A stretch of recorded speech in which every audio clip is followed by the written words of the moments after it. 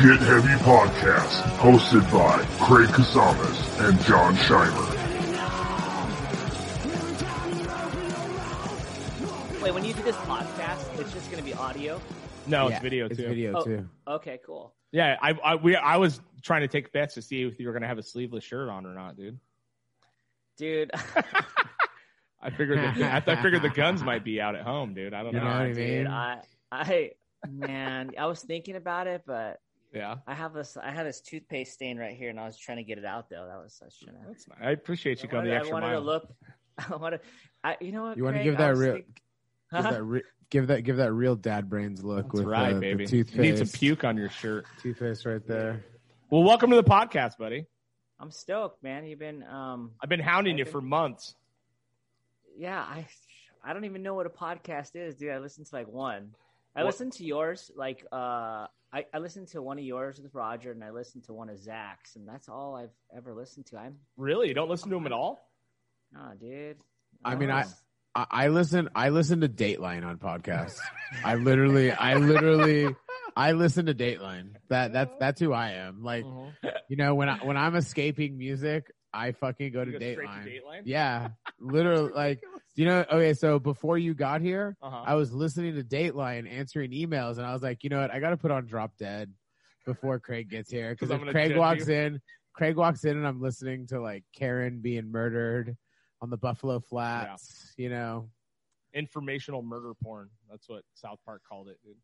What the heck? All those like true crime. But Dateline is a different thing, and it's right, literally just the audio version of the television show.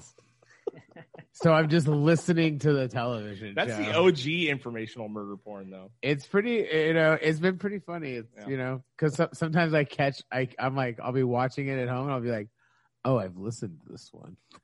I've already heard this. Anyways, did you guys do something different in your face? You shaved. I got a mustache. I got a mustache too. Wait, you look good. Yeah, thanks, man. He looks good. No, like I've been trying to get him to keep it. Thanks. Yeah. And I got a haircut. My wife said that she has to look at me, and my hair had to go. And I was like, well, you got to look at me, so my hair's got to go. That's fine. Well, she does cut hair, right? She does cut hair, yeah. But she makes him schedule an appointment. I literally have to schedule an appointment to get my fucking hair done. We have a hair salon in our garage, and I have to schedule an appointment to get my hair done. Yep.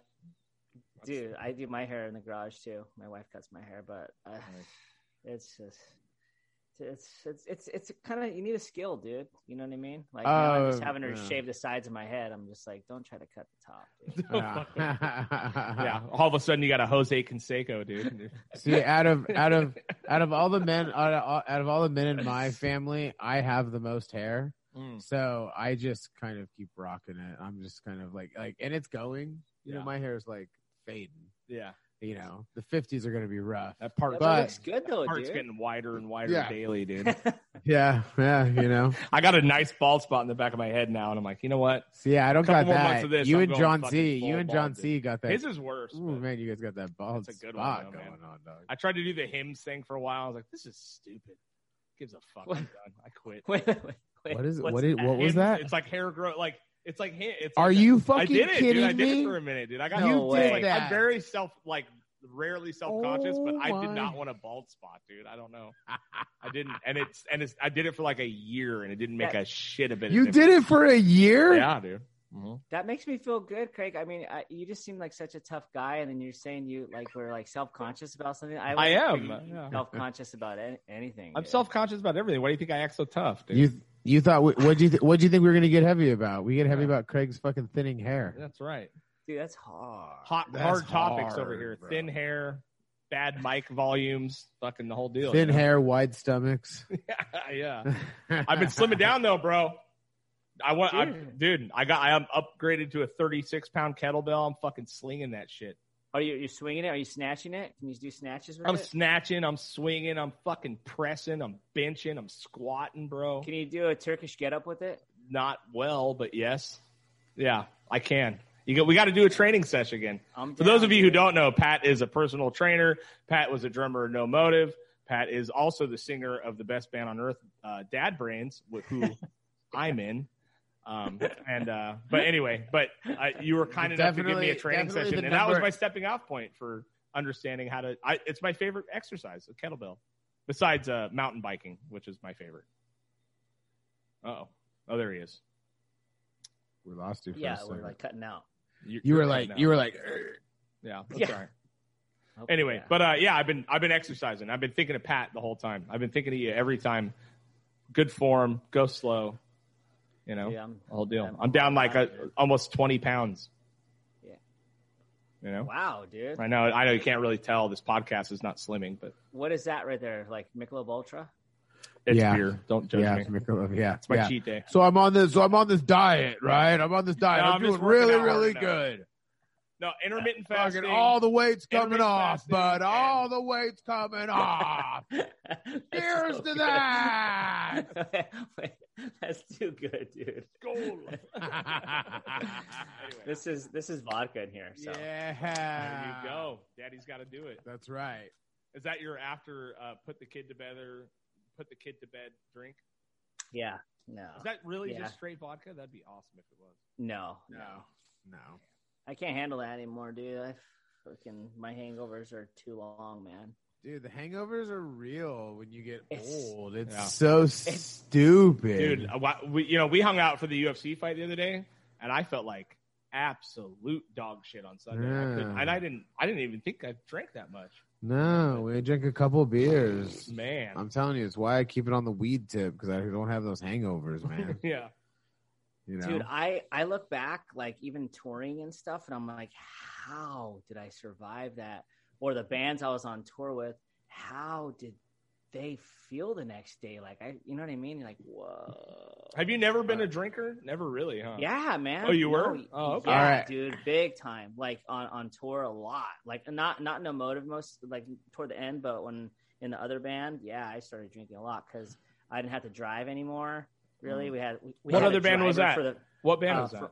From Satellite. Oh, that's right. Okay, yeah, okay, go ahead. But I have a From Satellite story. Once after this is done. No, mine's quick. It was just like I started drinking a lot. So yeah, but it was just mostly a lot of beer. But I just couldn't imagine drinking that many beers right now. Like 18 to 20 in a day right now. Like what? Yeah. Right. Right.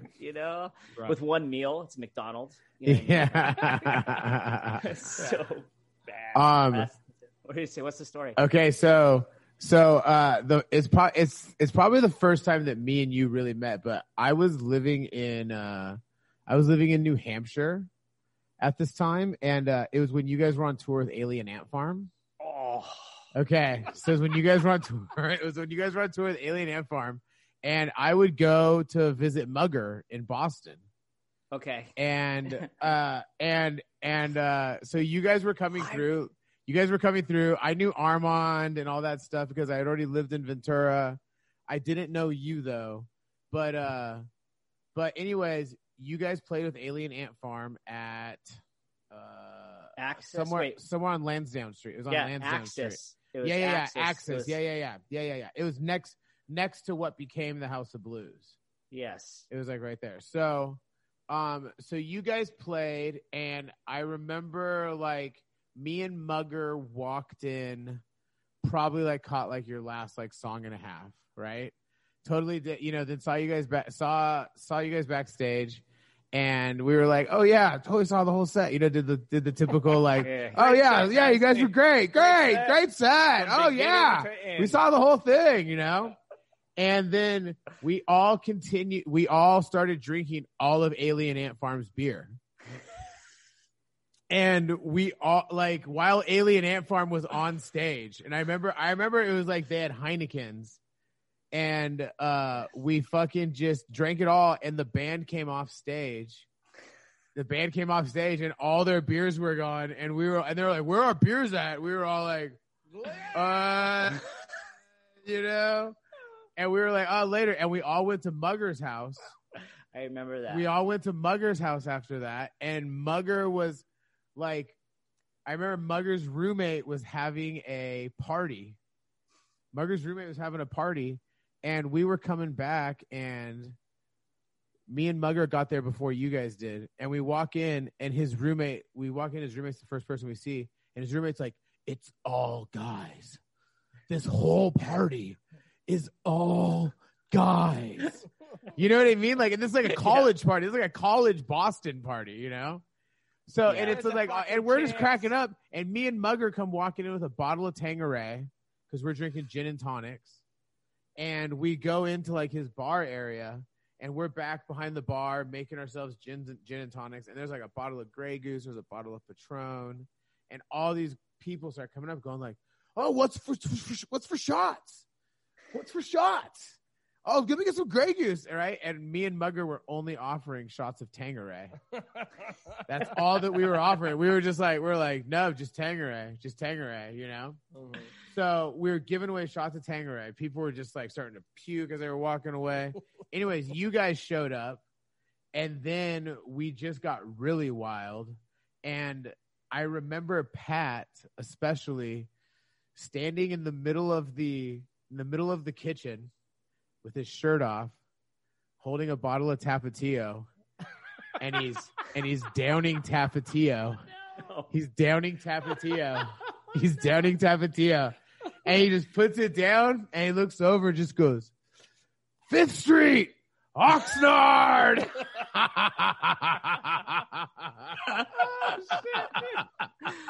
Oh my gosh, dude.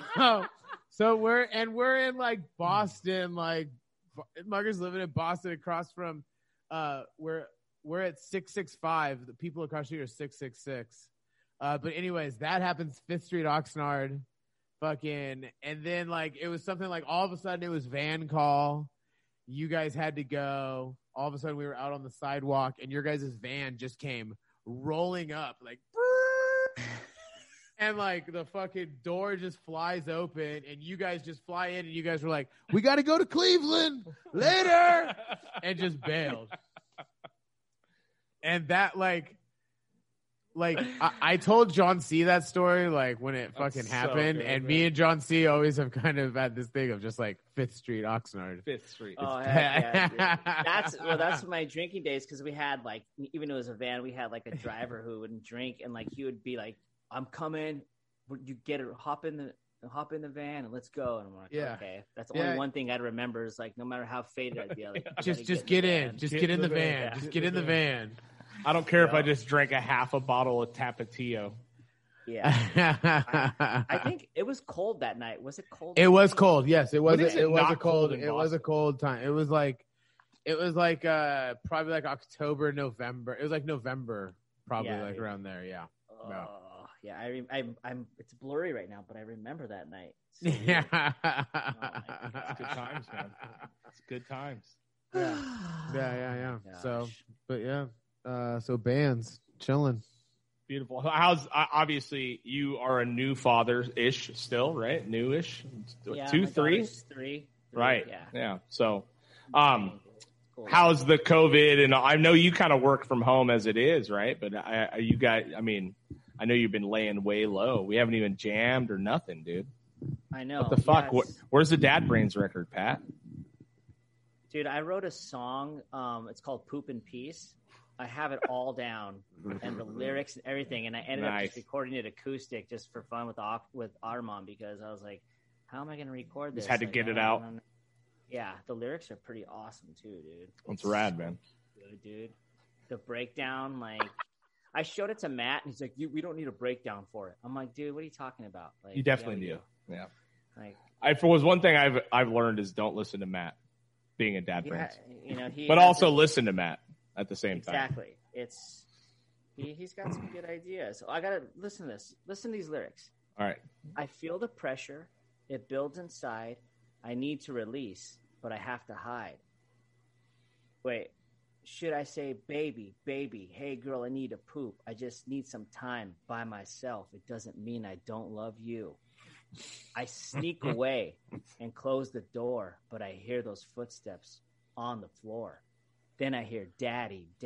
I say, hey, girl, I'm trying to poop. I just need some time by myself. It doesn't mean I don't love you. hard, dude. That's fucking Your hard. face was so hard reading those lyrics. It was great. You know what that is? That taking a shit in peace is like, it's a luxury that I never would have thought I would lose until I became a father, dude. I mean, it's pure. It makes sense why all fathers spend 45 minutes in the bathroom. You know what I mean? Like, because when you do get the peace and quiet, you're like, oh my God, this is awesome, man. I never for me right now. I never had the poop in peace problem. I've always been able to poop in peace. Really? Yeah. Wow. My cats break into my fucking bathroom more than my kids do. Yeah. I have one cat that is literally like hears me on the toilet and is like just like, all right, he can't move. He's got to pet me. Dude, my kids are like when they were little, right? You know, you'd go to and like an Alzheimer's patient, I like wouldn't lock the door. You know what I mean? Like, yeah, you know, you just don't. You're in like such a blur, right? You go sit down, you fucking get it, and all of a sudden you just see that like the door handle like just shaking, you know, and you're like, and then there's like a finger under the door, you know what I mean? You're like, that, yeah. It's like Jurassic Park. The finger under the door. You know, they're like trying to feel their way, and then all of a sudden now they're like picking locks. You know, they're like fucking. It's like a Chuck Norris movie. They're breaking into buildings. You know, like, and then it's just that door is like. And just kicks open, and they're like, "What's up, dude? What are you doing? You enjoying yourself? Fuck off!" You know, it's ridiculous. You just can't get a single fucking minute. It's terrible, man. I had some real peace for a while, and then now the baby is on it, dude. But I go upstairs. I have my own unit now. Your baby's another level. He's nuts, dude. That's what you get for having a third one. I know. Yeah, don't do that. You get. Have a second. Don't do a third. I don't know if I'm gonna have any more. Who knows, though, dude? I don't know. It's a trip, dude. I mean, if you're a psycho, then you plan them. I mean, who does that? I mean, who plans kids, man? How many kids you have? 2 kids. None of them planned. Well, second one was kind of planned. Second one, I mean, like, and you don't plan it. You just go, well, if it happens. That's really like that's the amount of planning that happens, I think. Yeah, dude, time's flying because I remember when you told us in practice, Craig, and I was like, I just look back, I'm like, how it's just going by so fast now. I hate that cliche stuff, but it's flying. It really does go by quick. But we were shocked, dude. We were shocked. I've never been more shocked. I was shocked when Rosie had cancer. I might have been more shocked when she was pregnant for a third time, dude. I was like, fuck. Are you fucking serious? We thought she had a thyroid problem. You know, and then, like, she's like, I'm just so tired. You can call it that. Well, I mean, it was, I guess, a massive. But yeah, she's like, I'm so tired. I'm like, dude, you're like 43. Go get your thyroid checked out. And then she ended up being pregnant. Wouldn't that be kind of weird if you guys just called him your thyroid problem? He kind of is our thyroid. You're like, yo, what is? Excuse me, I got this thyroid problem. It's a child, Rosie. Yeah, it's a child. It's not a thyroid problem. It probably explains why he acts like he does. So Pat, I've never. Obviously, we've been jamming together for a long time. I never, besides you having a kid, like, you know, you've been pretty dormant as far as music goes for a long time. Like, what really, like, was it out of like stress and chaos that you wanted to start Dad Brains? Like, what was it? You just needed an outlet? You were going crazy? I never really got why it started. Yeah, because I was just had high anxiety, dude, and all these lyrics started coming in my head about having a kid, and I was scared. So I was like, it was one of those things where I was like, oh, I'm not a singer. I don't know how to sing, but I'm scared to be a singer. I'm scared to be a front man. I'm scared to have a kid. And I was like, F it. Let me just face my fears right now and write songs about having a kid and write and be a singer in a band and just do it for fun. Yeah. So it was like, it was a trip for me having a kid, dude. That was like my worst fear all my life. Really? All my life.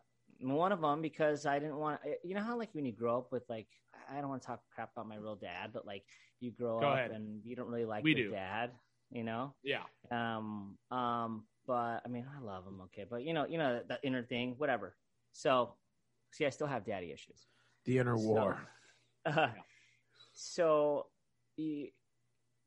what was I just lost my train of thought. Your worst fear. Your worst fear was being a dad for a long time. My worst fear of being a dad was I didn't want to be like my dad. Mm-hmm. So I end up having a kid, and I'm scared to have a kid. But even now that I have a kid right now, there's little parts of me that are like my dad, no matter what, and it's a trip. So I just kind of got to accept it and not go that way. You know what I mean? Right. But I still feel it, like, you know, the way he is and the stuff I didn't really like about him.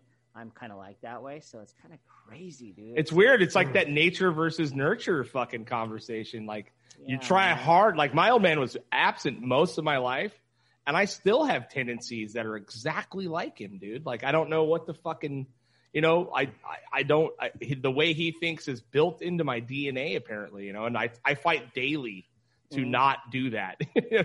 And I feel like I'm failing all the time, you know what I mean? Yeah. Like, I mean, I get victories, and I feel like I'm pretty good dad, you know. But you're like, God damn, man, like, it's crazy, you know. The urge to like unscrew light bulbs when the lights are on in the house and throw them in the yard so no one can leave the lights on is like overwhelming for me. It's like something my old man used to do. Turned on lights drive you nuts. It's money. It's so much money, dude. Yeah, but it's not even that much money. It is. It is money. It's really not though. It's like fucking. It's not that much money. We fucking blow. We blow way more money than fucking anything you would save. Sense. I know it doesn't make any sense. You know, it just happens, dude. Listen. I walk around and turn off the lights in my house. Mm-hmm. But I just turn them off. I don't tell anyone. And I don't throw them in the yard, but I fucking want to. You know, I just turn them off and go boop boop boop boop. Isn't it weird though that at a point in life, all of a sudden the lights just drive you nuts when they are on in the fucking whole house?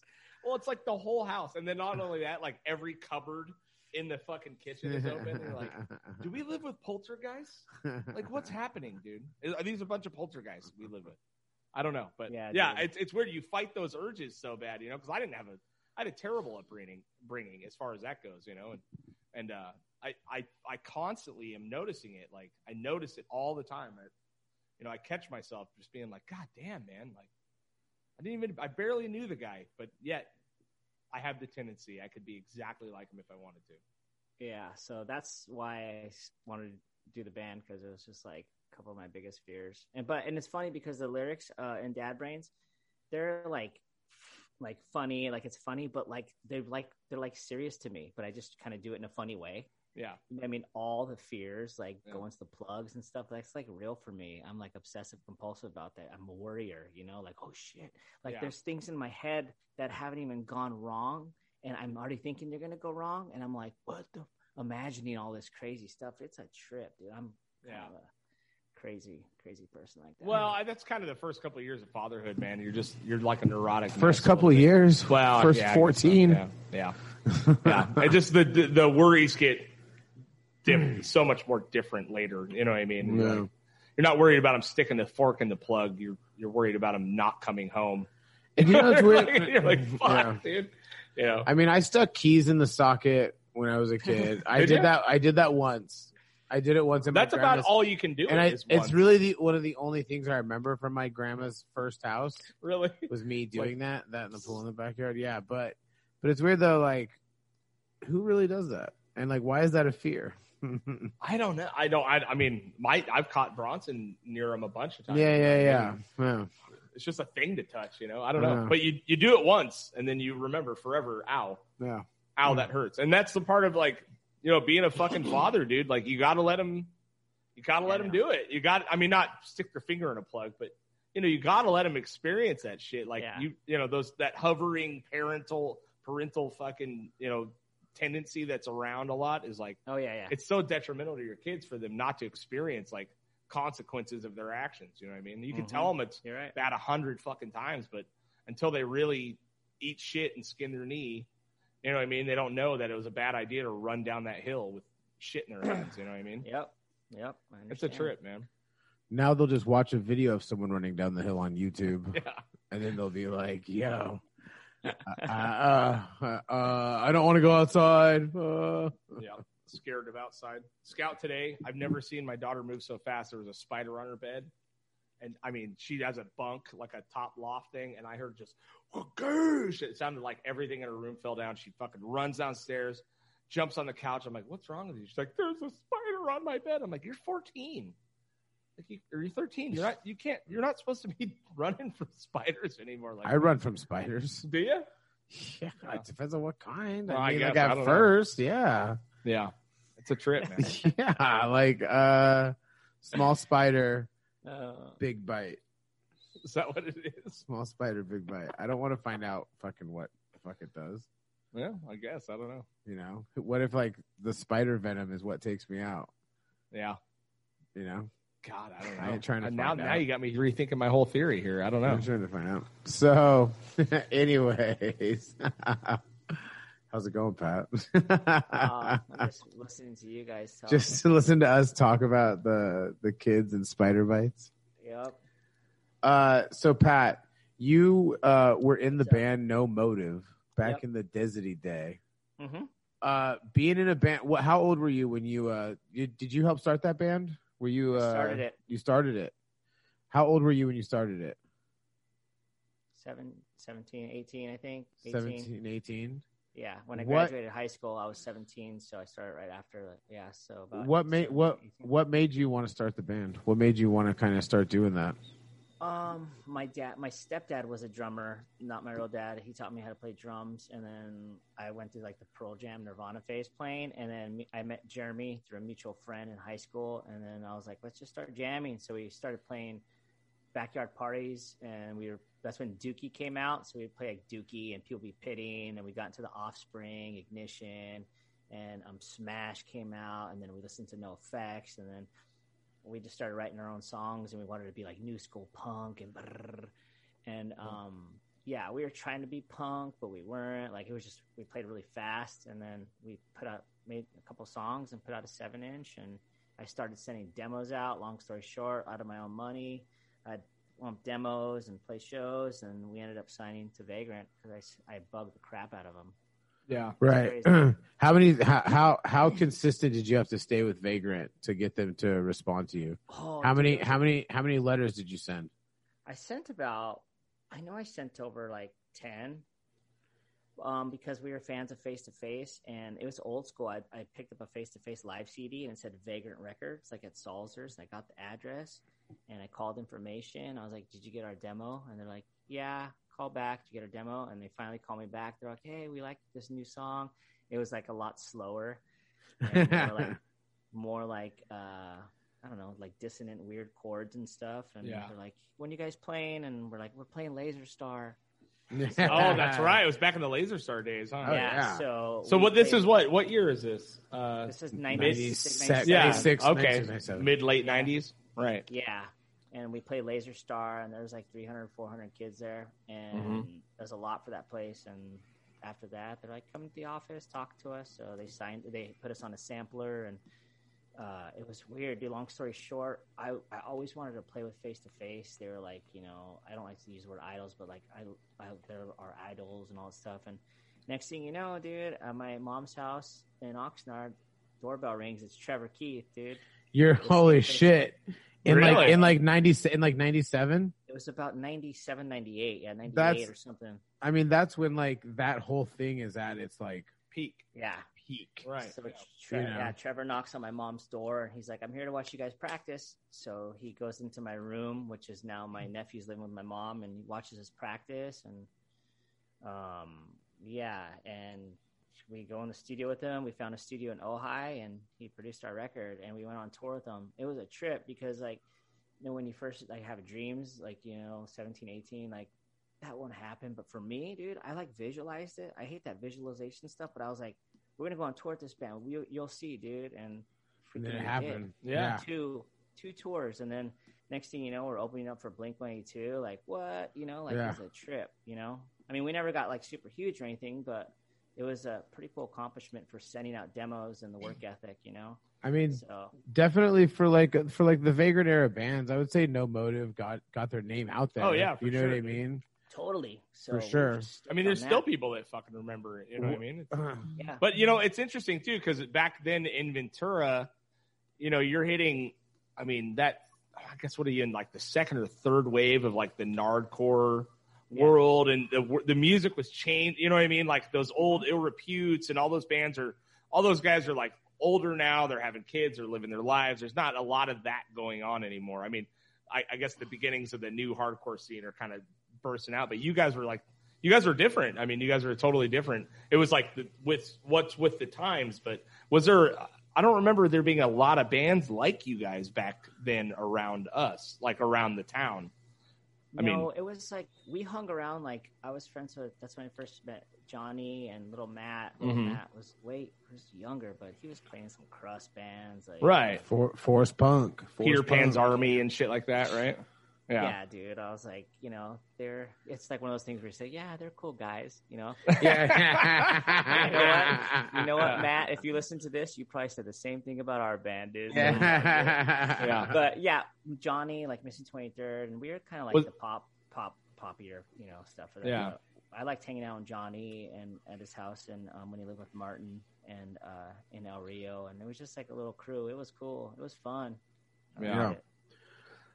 What was the first big show that you guys opened up for, like as a band of No Motive? Like, what was the first band that you guys opened up for locally or something like that you were like, holy shit, it's happening. Oh my gosh. Ah. When we first, when we first got signed to Vagrant, before that, I learned how to play fast listening to Forgotten Country from Good Riddance. So I learned how to play fast. Like, that's how I learned how to play fast. And I remember, I think I met Chuck from Good Riddance, and I sent him a tape because they were auditioning drummers, and I was like, maybe I could be, and I played like a song from, but they ended up picking Sean Sellers, which obviously he's awesome, and I wasn't that good like him, but they ended up calling us to go on tour with them. Good Riddance is like, hey, you want to do a tour with us? So the first big show was with Good Riddance, and I remember Chuck's like, dude, wait till we play Canada. And I was like, whatever. Like, he's like, just wait. So we go to Canada, we play Edmonton, and there's like 5,000 people there. I'm like, wow. Yeah. Edmonton, Calgary, that whole fucking area just for that kind of punk is like, up, huh? Yeah.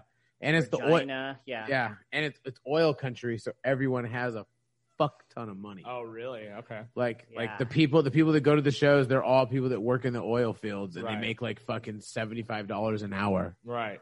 Yeah. So they got money, and then they come and just merch. Rage, and they rage Midwest Canada style. Oh yeah. Fuck yeah. And it was crazy, and it made us look kind of good to Vagrant, because that's when we first got signed. I was like, we got this tour ourselves, and they were like, oh my gosh, what do? We need to send you out with something. So they made this like Vagrant sampler with 2 of our songs on it. And it had like, I think Saves a Day or like along like but some other bands. And anyways, they gave them to us. They gave us like 500 or 1,000. They're like, you can have these, you can sell them for what you want. And so that was cool. And we made our own merch, and we were just selling them for like $2 or $3 just to get to the next show, just getting rid of everything. And I was like, this is insane. Like, doing like $500 or $600 in merch just for like an opening band. We're like, yeah, right. Amazing, man. We're getting hotel rooms tonight, guys. Yes. And that tour was cool because Chuck's like, we're gonna stay at this hotel in Regina. It has an indoor water slide. I'm like, no way. We stayed at this like, Super 8 with the indoor water slide, and we were all on the water slide, and it was fun. Like that was when it was really fun, Did Chuck get naked numerous times on that tour? Yeah, dude. Yeah. He used to stick his pee-pee in Jeremy's hand when he wasn't looking. Yep. Some weird stuff, but it was cool because that led me to play in a band with Chuck, and I ended up staying at his house in Capitola for a few days, and they asked me to join Creep Division, like to play drums. Oh, I thought you were going to say he let you hold his penis. I probably did that a couple. He probably did. He probably did it without even knowing. Yeah, yes, yeah. I probably did it in my sleep a lot, dude. So Creep Division, you get asked to join Creep Division. I mean, that's obviously Chuck, Craig, and who else? And Russ. Russ is in that band, right? Yeah. So how does Oxnard get included with Santa Cruz in New York City? Like, how did like Like, do you know if you were the first phone call? Were you the, I don't know. Maybe they asked Johnny before. I don't know to play drums, but I ended up playing drums from and staying at his house and going on tour with him. It was a trip, dude. Right. Who'd you guys tour with on that tour? Creep Division tour with? Dude, we played some awesome shows. Like we in California. Gosh, I don't know. We practiced. Craig flew out from New York, and we practiced in Santa Cruz, and I don't know. We ended up flying to New York, and we ended up doing a tour with Ensign, and oh my gosh, dude, we played Roseland opening up for Rancid and Hepcat. Holy shit, dude! And like 5,000, 6,000 people, dude. Yeah, and that's like And Out Come the Wolves time. I think so. Yeah. Like, yeah. I guess. And Outcome, yeah. It's got to be like an Outcome the Wolves time. Huge. So it's like just nice.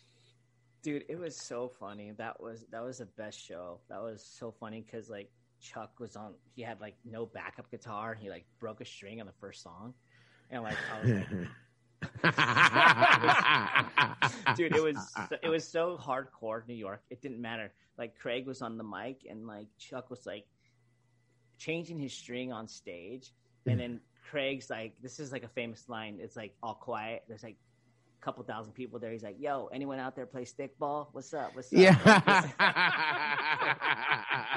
I was like behind the drums like this, just that's like such a New York fucking thing of like, yo, so what's going on in the city out there, guys? Yeah, I remember we played with a band, we played this huge show huge, like at a VFW hall, but it was for we played with Kid Dynamite and Cave-In, and that was sick show, dude. Any Kid Dynamite show on the East Coast would have been fucking pretty sick to go. Cave-In's that's a deep cut. Cave-In right there, dude. It was in Boston. Yeah. Oh, so yeah, Cave-In's home turf. Yeah. Yeah, it was a trip, dude. So yeah, that was fun. Nice.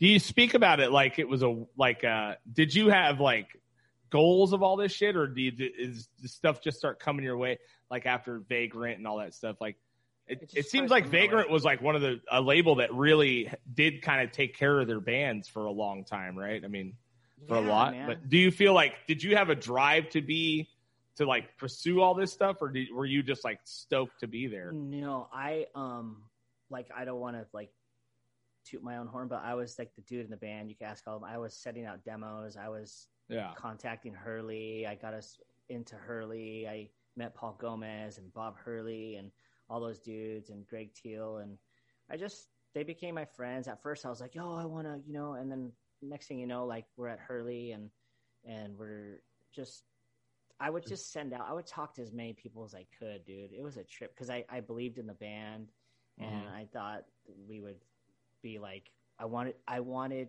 everyone in the band to experience making a living off playing music. That was one of my goals.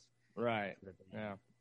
Yeah. I mean, it's always amazing. You need that one guy that's got that drive and vision. You know what I mean? And you're always so nonchalant about everything. It's always surprising to find out that you really, I mean, even with the Dad Brain stuff, how easy it was to get put out and all that stuff. It's like, it's the way you carry yourself is exactly how, it's someone that you'd want to deal with. You know what I mean? It's like not pushy, not too nuts. You know what I mean? Like there's the guys that are just intolerably relentless. You know what I mean? But you've always had such a nonchalant, like kind of demeanor about you.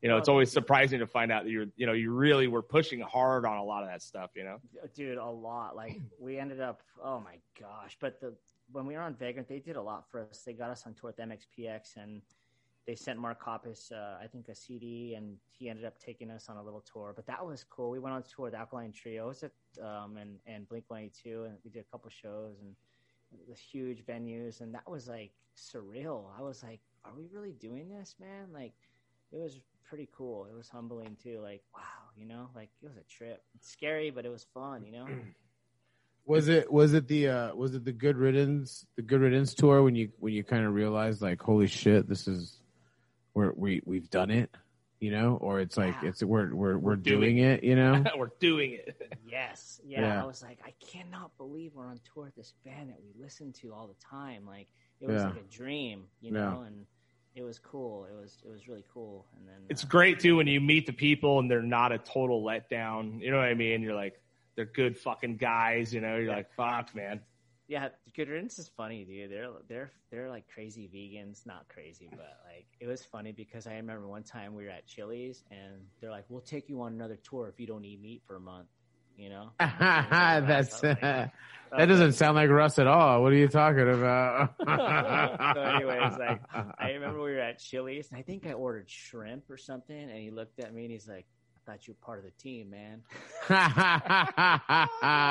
That's a Russ comment. But it was so funny, dude. Like it was, they're awesome guys, and that was fun. That was fun.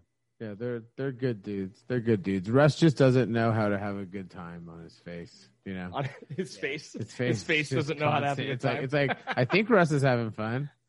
I think Russ is happy.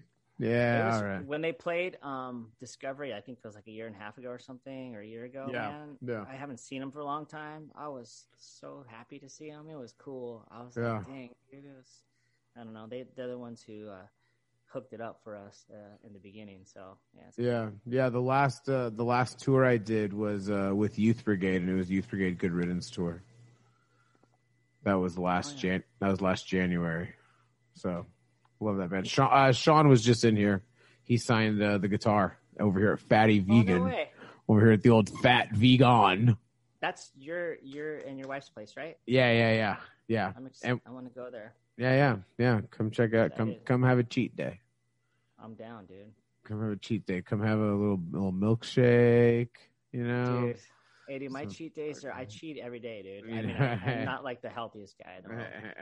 Yeah.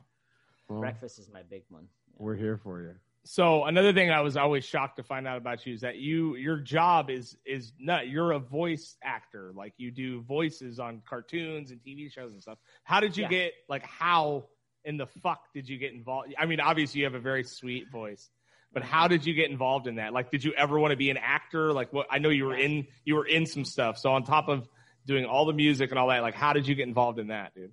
Okay, long story short, after my music dreams crumbled, after No Motive fizzled out, they fizzled, and I went to From Satellite. From Satellite, From Satellite was the one that was going to make it.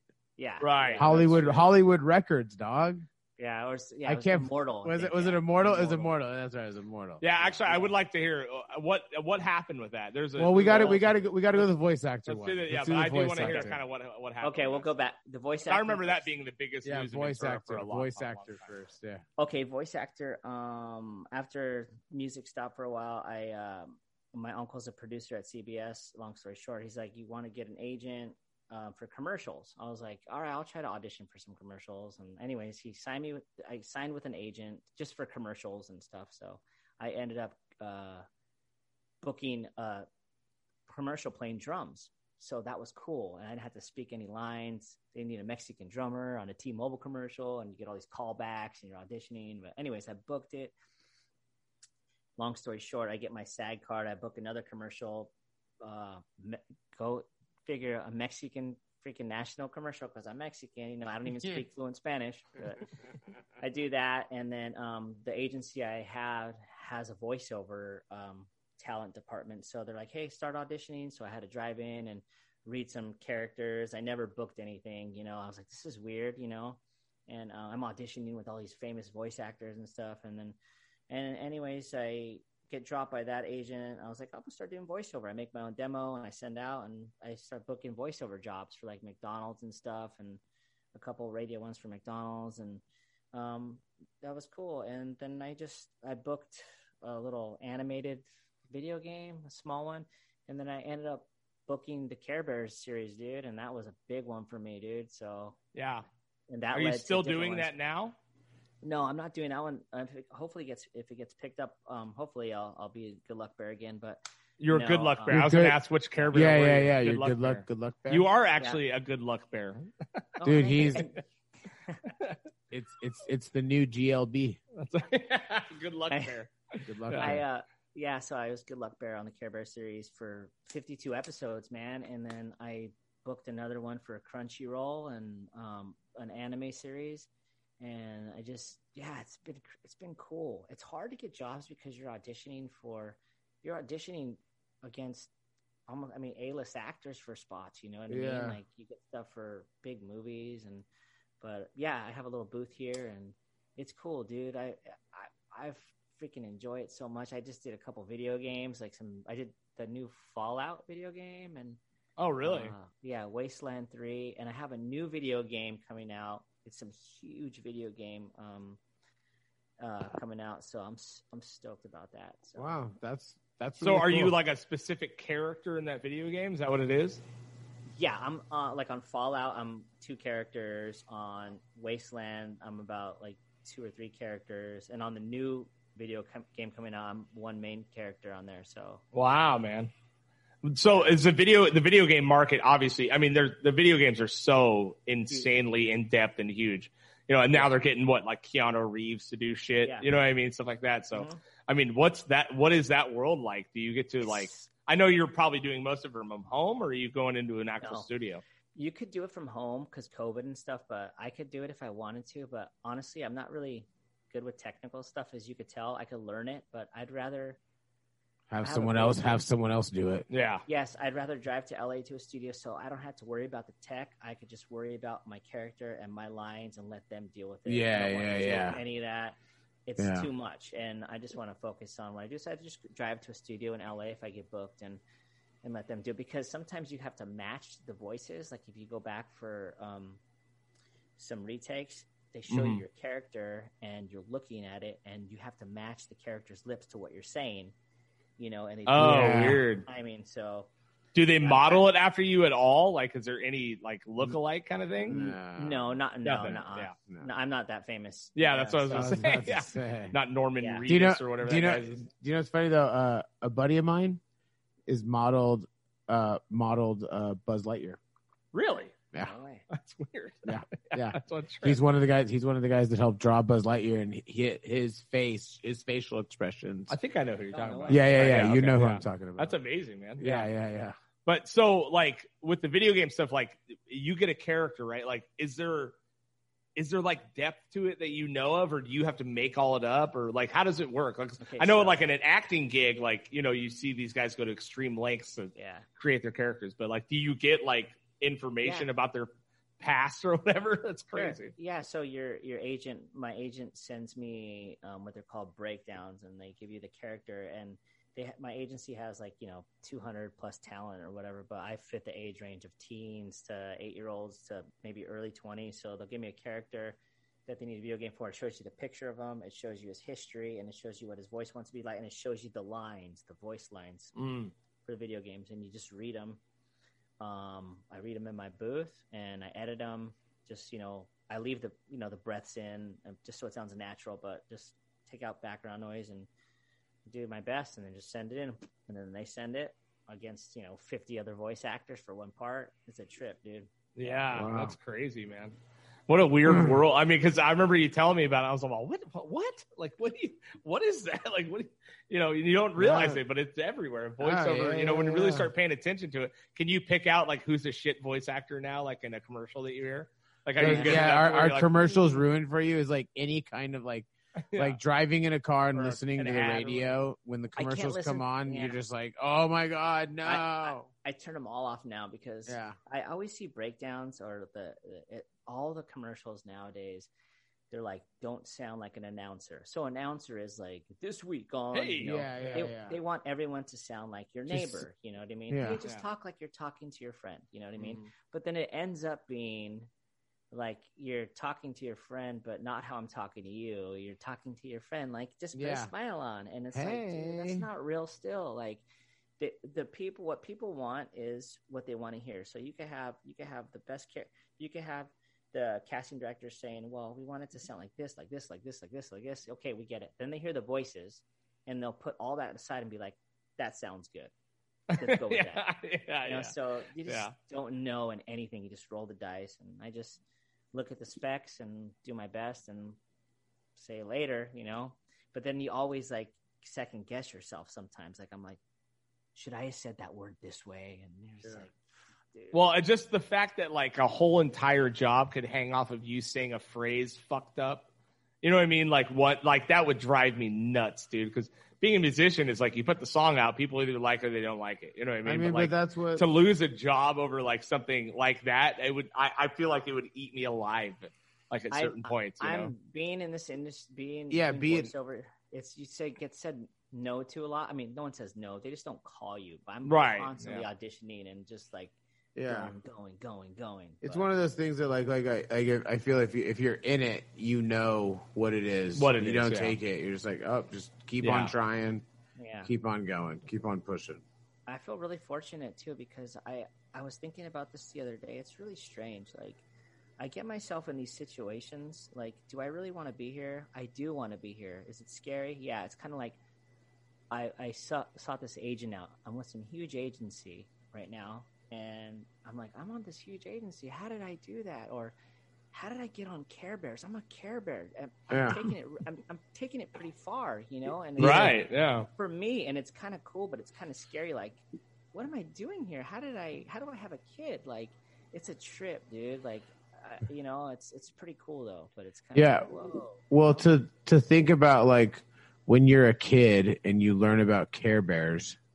And like how big Care Bears were at that time, just like because back then things were so it's not like today like where the 5 internet, channels, where the internet is everything is there could be stuff that is hundreds of millions of people famous and you'll never have heard of it.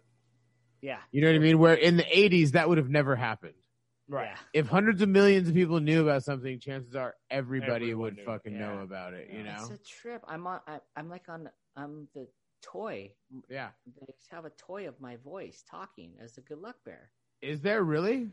Yeah, I have it in my garage. They sell it at Target right now. It's my voice. So they sell it at Target right now. That's crazy. Target and Walmart, I think. Yeah, it's a talking Care Bear toy, and it's my voice. They had me go into a studio and do the voice for it. And what was the name? What was the name of it again? No, it's just called Good Luck Bear. It's Good Luck Bear. Okay, yeah, it's a talking bear, talking Care Bear. It's a new one out in the stores, and I'm doing a voice for it, and I'm just like showing it to my daughter, going, that's a trip. Like, that's a trip. Yeah, that's crazy, man. And it's not like I don't know. It's really strange, but it's really cool, you know. Do you get is that like a separate pay? Like, do you get residuals or any of that shit on stuff like that? Nothing. Not off this one because they own all the rights to that. Everything. Like, Care Bear is probably fucking. They're like, look, we can fucking find another fucking. Exactly. We're gonna use your voice. To call it a terrorist what is threat. that? Good Luck Bear's holding out. New Good Luck Bear. Yeah, totally. Thank you. Yeah, and I'm in no position to negotiate. So I'm just, right. I'm having fun doing it. Just happy to be here. Yeah. I'm really happy and thankful to be here. But it's a trip, dude. Like, oh my! And I did they asked me to sing a song. Like I'm singing a Care Bear song, like on their channel. As like they have the songwriter for this series. He wrote a song and they animated a thing to it. They're like, hey, do you want to sing on this song? I wrote this song, the songwriter. I'm like, okay. Like, I can't sing good. I showed him Dad Brains. He's like, yeah, I love it. I was like, but that's not singing. So I had to like sing this song called Swim Buddy. It's like a Care Bear song, but it was pretty cool. It was a good experience.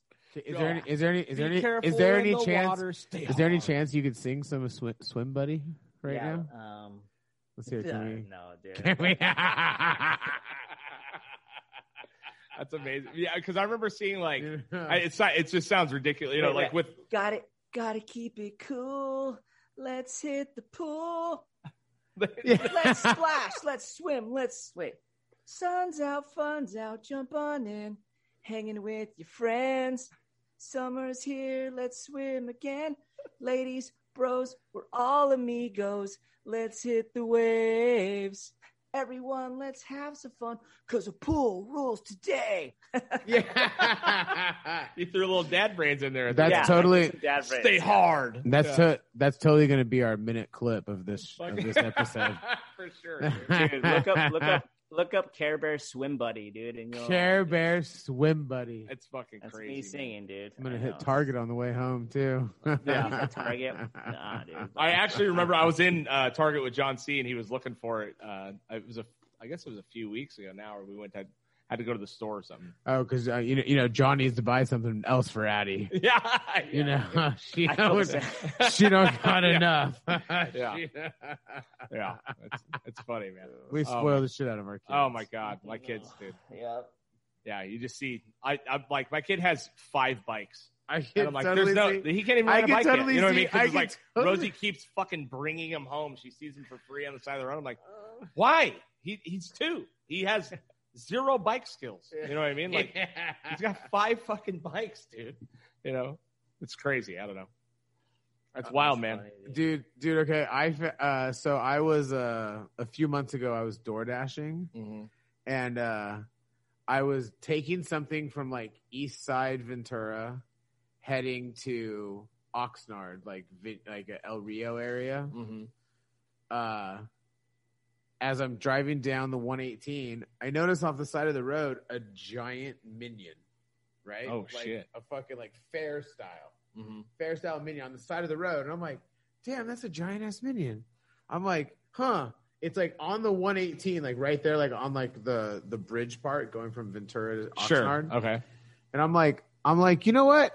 Ain't no one gonna know about that thing, and no one's gonna stop right there because it's kind of a crazy. You're talking the 101 or the 126? No, the 118. Like from Wells, like from Wells. Okay, yeah, Wells okay, Road. Gotcha. Wells Road. I'm Wells like, Road. where the fuck are we? Yeah, Wells okay. Road. Sorry, I couldn't think of No Wells worries. right there. I could only think of 118. I feel you. So like that bridge part, right? And I was like, man, that was a pretty big ass Minion. That'd be kind of cool to get.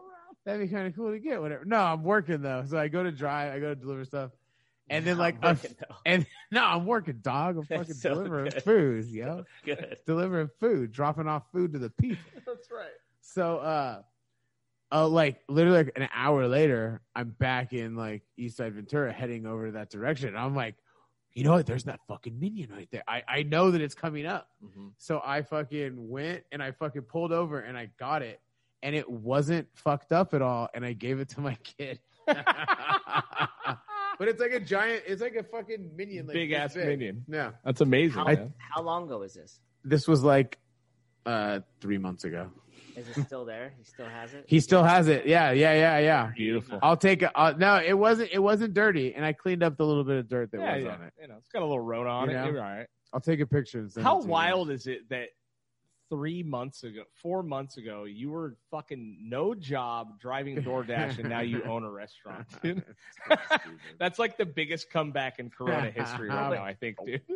That sounds like, I mean, can I ask you, Shine? Yeah. How does that feel? You own a restaurant. That's like big time. Yeah. Big time meaning like how I was saying, oh, I'm Galluck Bear. Like it's kind of the same thing. Like you have a restaurant though. That's really cool. Yeah, awesome. It's been really cool. It's I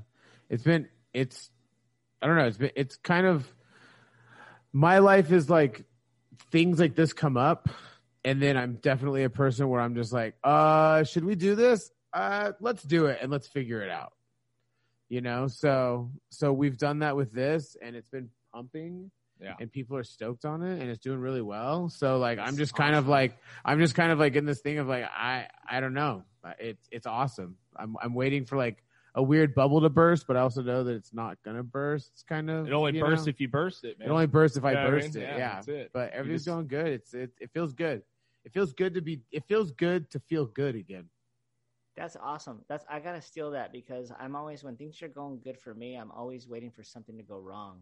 Yeah. It sucks. I don't know how to get rid of that, man. Yeah. Sucks, it's always like, dude, just fucking, and then I find that I tend to implode myself. Like, as I'm like, something's going to go wrong. All right, I'm going to make it go wrong. Yeah. Yeah. You know, that self-sabotage is a big one, dude. Like, yeah. I've definitely like, I've done that shit to myself a few times in my life. You know, I have a self-destruct button tattooed on my hand. Right. This is true. You know? Yeah. So. No, man, that self-destruct. And then also just feeling like, you know, you're an imposter or someone's going to figure you out. You know what I mean? Like that type of fucking vibe, even though you know you're a pretty decent human for the most part. But I've had multiple times in my life where I've had to really like reevaluate. Like there's been times where I've sabotaged my own shit out of almost fear, you know what I mean? Of just not allowing it to be or whatever, you know what I mean? I don't know. That's part of learning, though, man. I mean, if you don't have some regrets, I don't know what the fuck. Yeah, you're but doing, Craig, you too, man. I look up to you, man, because when you have a new baby too, you have 3 kids. And I was like, that is gnarly, dude, and like you're like doing it. Like that's pretty cool. Yeah, but I mean, that's you have. But I would do nothing else besides that. You know what I mean? Yeah, but the thing is, people do stuff besides that. Yeah. You know, there's shitty parents out there, dude, and it's like you're like doing it, so that's pretty awesome, dude. Yeah, man. I mean, showing up for your kids it seems so fucking basic and universal, but I think for me, like, in order to really be a good parent, you have to show up for your kids. You have to do all those things, but you also have to like they have to see you have interests. You know what I mean? They have to see you have things that you're passionate about. They have to see you have things that you follow through to the end, whether they make you money or not. I think those are big values that you have to instill into your kids, and I mean, we've talked about it a few times, I used to do a lot of fucking things and try to do a lot of things. And I'm good at like 2 things now. And that's because that's what I want to focus on. That's where my time is, besides the family. Yeah. But, I think it's really important for your kids to understand that you are a person that follows your passion, and whether it's going to be a financial avenue or not. I mean, because we were all of the generation, some parents are different. They were like, you need to fucking go to school and get a job and you need to do the thing. And, some parents weren't like that, but my mom was just happy I graduated fucking high school. You know what I mean? But, that our generation is that's built in. I think it's important for you to have passion. And, I've said 1,000 times, like, we're so lucky to be able to follow that in any aspect. A lot of people don't, man. A lot of people don't. Yeah. I don't know. Yeah. I mean, that's definitely one of the big reasons that I do what I've always done, is because I tell, like, I want my kids to go, like, I don't want to change a whole bunch, or not necessarily not change, but change my career path because of certain situations, or be like, I had a kid, so then I stopped doing that, and now I'm fucking miserable and unhappy. Right, yeah.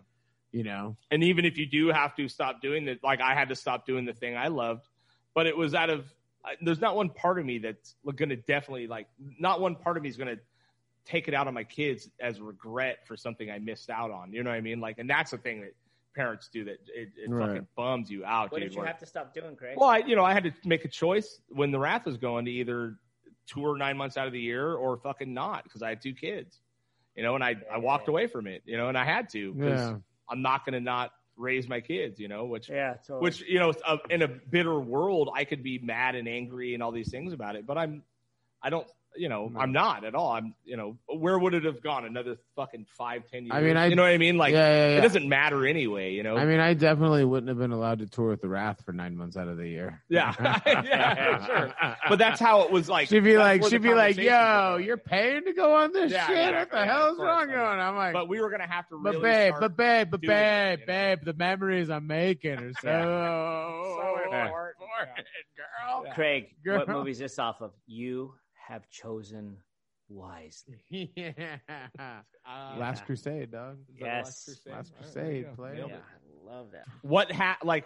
Because I remember, you guys got. That's right. Because From Satellite got signed. Like, it was a big to deal the big time. So what happened? Like, how long did it go? Why did it burn out? What happened? Just give us a fucking rundown. Oh, real quick, we got signed over, like, I think we played like 4 shows. We got like a $500,000 record deal and all this stuff. We ended up, the label lost distribution. We ended up signing to another label. Long story short, we went on these tours, and it just wasn't, I mean, we weren't getting like some of the traction, I guess you call traction, was lost, and our singer was married, and we weren't making any money, and things were just, it wasn't it wasn't going as planned, that's basically it. And everyone went their separate ways, man. It was a trip. Wasn't there something like, wasn't it like they were supposed to put out a record by a certain time and they didn't, and you guys were able to like keep bail out, like the Ventura rumor, right? The Ventura County rumor was like, they got so From Satellite got signed, got all this money, and the record label didn't even put out the record, and you guys were still able to keep the money because they didn't put out something in like a certain amount of time. That's wrong, but I'll tell you, it's kind of right. So we get this label deal, and our lawyer at the time, he knew he was dialed into so many record labels and distributors that he knew what was going to happen to this label before we signed. And he told us, he's like, look, you're going to sign an Immortal. You're going to get this record deal. They want to sign you. They might lose their distribution deal with Virgin Records. If they do, I got this clause that says you don't have to put out the record and they'll pay you out of the contract. It was crazy. Yeah. So we signed this deal. They end up losing their distribution. We get another check. Boom. And we didn't do anything. We went to pre-production. It was a wow. check. Right. So I had these contacts that I knew. I knew this guy, Chris Allen, who managed All American Rejects and all these other big bands, but he used to want to manage No Motive a long time ago, and he managed this band Hotwire, and I was like, hey, Chris, like, he heard of us because we got signed, and it was like, you know, all this buzz and the labels, whatever. So I was like, hey, we got this band from Satellite. He's like, yeah, I'm starting a band with Pat Magnarella, who manages Green Day. He owns under Universal. He's like, we'll sign you guys. So we got another record deal. But the thing is, on this other record deal, he's like, we can't pay you any money up front. And we're like, that's cool, dude. Just can you pay for our recording? So, because we already had some money, you know, it was like, we don't want any more money. Like, right. We've gotten too much. Excuse me. We've gotten too much money for not doing shit already. Exactly. Stop giving us money for not doing anything. But listen, I would take it. But, you know, it's Yeah, not. yeah, I was like, yeah, just pay for, can you know, he's like, so they signed us like a little deal through Universal, and we ended up recording with Matt Hyde, his producer, who we met him. He did like Slayer and, you know, Pornful Powers. He's cool. I still talk. He's the one who mixed the Dad Brains, dude. Yeah. So we ended up recording with him, and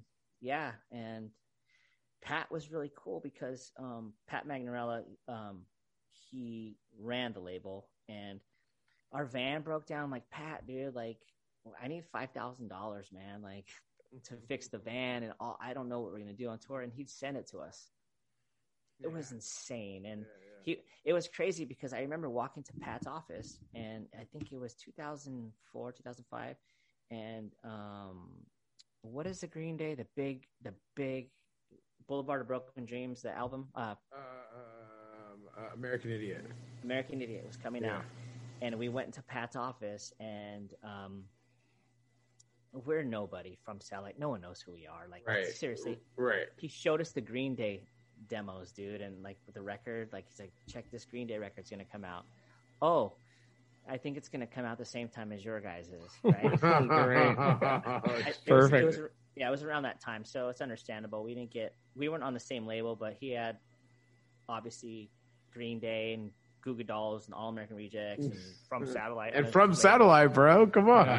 Yeah, so, you know, it was, but you know what, man? I look back on it and I'm like, how did I do that? How did we get another record deal? Yeah. Yeah. I'm just like floored. Like, even though we didn't do nothing, like, no one knows who we are. A couple people, and we sold, you know, maybe 1,000 records. I don't know, but like, how was I in Pat Magnarella's office with these record deals on tour? Like, right. It boggles my mind. That's why I'm like, I feel like I'm so fortunate. Like, wow, that is pretty cool. Like, and I almost like, honestly, right now, like, I don't want to be like a rock star. I don't want to be on tour. I kind of enjoy my life, how it is right now. Yeah. And there's always things I want different, you know, but that's life. But I couldn't imagine being on the road that long right now, dude. Like, I'm just, for me, you know. For me, it sounds like a nightmare, dude. Yeah. I couldn't do it. I don't think. I can't fucking wait. I know. John's ready. So you are the living human version of the Good Luck Bear, dude. I mean, really, that's, you know, all the crazy little things that have happened, you know, for a band to become signed to a major label, get money, not have to do a fucking thing, and then not eat shit in the end over it is like so fucking rare, dude. It's insane, you know. My next failure, I'm doing it. I want to talk about just for like 2 minutes. I just wrote. I can't really talk. It's not done yet. I wrote this animated TV show, a new cartoon that I wrote with a coworker, and we're pitching it like to some studios in June. Nice. So it probably won't go anywhere. I'm just gonna throw it out there, but if I have a little luck, it's gonna be sick, dude. Dude, that's nice. cool, man. Sweet. So you just never know. But and then I wrote a theme song to it, so I want to just play music and do stuff like that here and there, and maybe I could add some in there. But who knows? It's beautiful, man. Well, I can't wait. If you need a angry, loud man on your anime, let us know if you need a couple voices. Let us know if you need a couple voices. Yeah. Dude, and my whole dream, like, if I could write this script and like get different and have control of it, which I probably won't, like I would just record in studios and have like metal bands and Mexicans. I just I'm all over the place in here music wise, so like. Yeah, I would just love to do that. Kind of yeah. Well, let me know. It's not Holler gonna at happen, your boy. But, It's not going to happen. Keep saying that, and fucking a year later, like, did you see that animated show that Pat's on? Fuck, dude, he did that whole thing, See the animated show, the Good Luck Bear fucking wrote? Yeah. Anyway.